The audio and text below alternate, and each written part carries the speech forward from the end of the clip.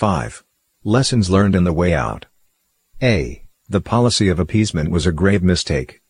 In March 2018, in an article titled How the West Got China Wrong, The Economist reflected on the policy that Western countries have adopted toward China, their gamble that China would head toward democracy and the market economy. It conceded that the West's gamble has failed, that China under the CCP isn't a market economy and on its present course, never will be one. On the contrary, the CCP treats business and trade as extensions of state power and controls them as such. It uses its monopoly on power to shape the global economy, uses money to manipulate trading partners, and punishes individuals and groups it does not agree with. Ambitious and eager to assert its global hegemony, the CCP poses a serious threat to the world. Sadly, to this day, many countries, governments, and political figures still wish to befriend the CCP, oblivious of the danger. The relationship is illustrated by a Chinese saying, "Raising the tiger cub to endanger oneself in future." Without the aid of the developed Western countries and the support of so many multinational corporations, high-tech giants, and large financial institutions, the CCP could not have developed from a weak economy with a regime on the verge of collapse to an indomitable axis of evil over the short span of just a few decades. It has extended its influence and is now brazenly challenging the United States in regions and domains across the world. Michael Pillsbury, a national security expert, has argued that the West all along has held unrealistic expectations of the CCP, such as believing that it would inevitably become more democratic, that it longed for an American-style capitalist society, that it would inevitably integrate into the international social order, that U.S.-China exchanges would bring about full cooperation, or that the hawkish elements in the CCP were weak, and so forth. Pillsbury strongly urged the U.S. government to quickly face the reality of the situation and adopt countermeasures against the CCP, or else the CCP would win.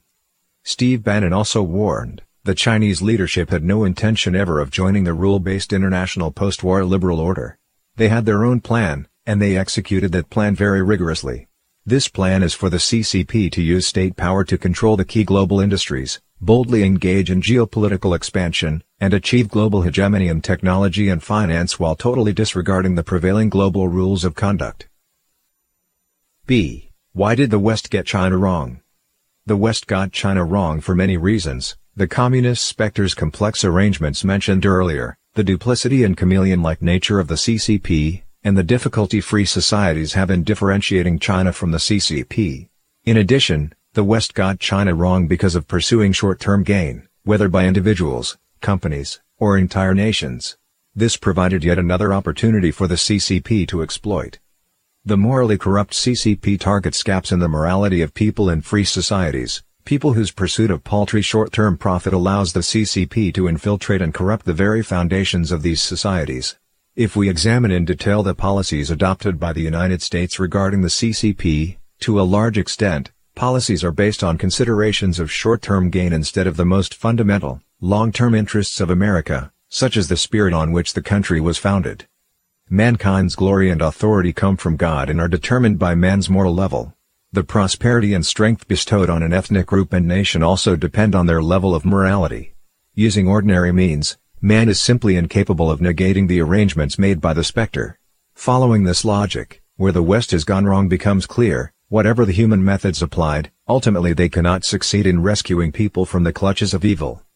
Many governments, large companies, and businessmen may, for a period of time, ostensibly obtain benefits from the CCP for the sacrifice of their moral principles.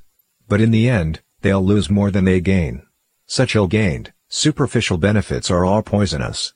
Only by not coveting immediate interests will one have a bright future. The CCP is not a political party or regime in the normal sense. It does not represent the Chinese people. It represents the communist specter. To associate with the CCP is to associate with the devil. To be friendly with the CCP is to appease the devil, aid it, and play a role in pushing humanity toward destruction. Conversely, to push back against the CCP is to engage in the battle between good and evil. This is not a simple matter of countries fighting over national interests. It is a battle for the future of humanity. C. What is the way out? Today, China and the world are at a crossroads. For the Chinese people, the Chinese Communist Party, which owes countless debts of blood, cannot be expected to make any real reforms. China will be better off only when free of the Communist Party. By eliminating the Communist Party, which is like a malignant tumor, China will thrive. For people around the world, China is known as the land of an ancient civilization characterized by courtesy and righteousness. Free of the Communist Party, China will once again be a normal member of the civilized world, a nation whose human and natural resources, diverse ancient traditions, and cultural heritage will be part of the wealth of humanity. Moving forward during times of great difficulties, more and more Chinese people are coming to realize the evil nature of CCP. With the publication of the 9 commentaries on the Communist Party in November 2014, a growing number of people began to regain their immortal courage and made the decision to separate themselves from the communist specter. More than 300 million Chinese have renounced the CCP and its affiliated organizations. If the free world can support the trend of renouncing the CCP and sever all ties with the specter, the CCP will not be able to continue to act as it does globally. The seemingly indomitable Soviet Union dissolved overnight. Though the CCP is bearing its fangs globally, its dissolution could occur just as rapidly once the world recognizes its evil nature and makes the righteous choice.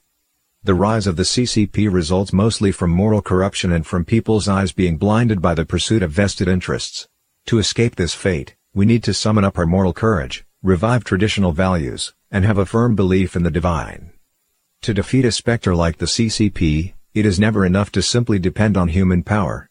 An evil specter has greater power than man, and this is the underlying cause of the CCP's continuous expansion. However, a specter can never rival the divine. As long as humans can stand by the divine and abide by divine will, humans will be blessed and endowed with great power. The CCP is the enemy of all of mankind. To resist the CCP's ambitions is in effect to save human civilization and the future. The CCP is fated for elimination, thus rejecting the CCP means avoiding the fate of being eliminated together with it, and it means helping to save mankind itself.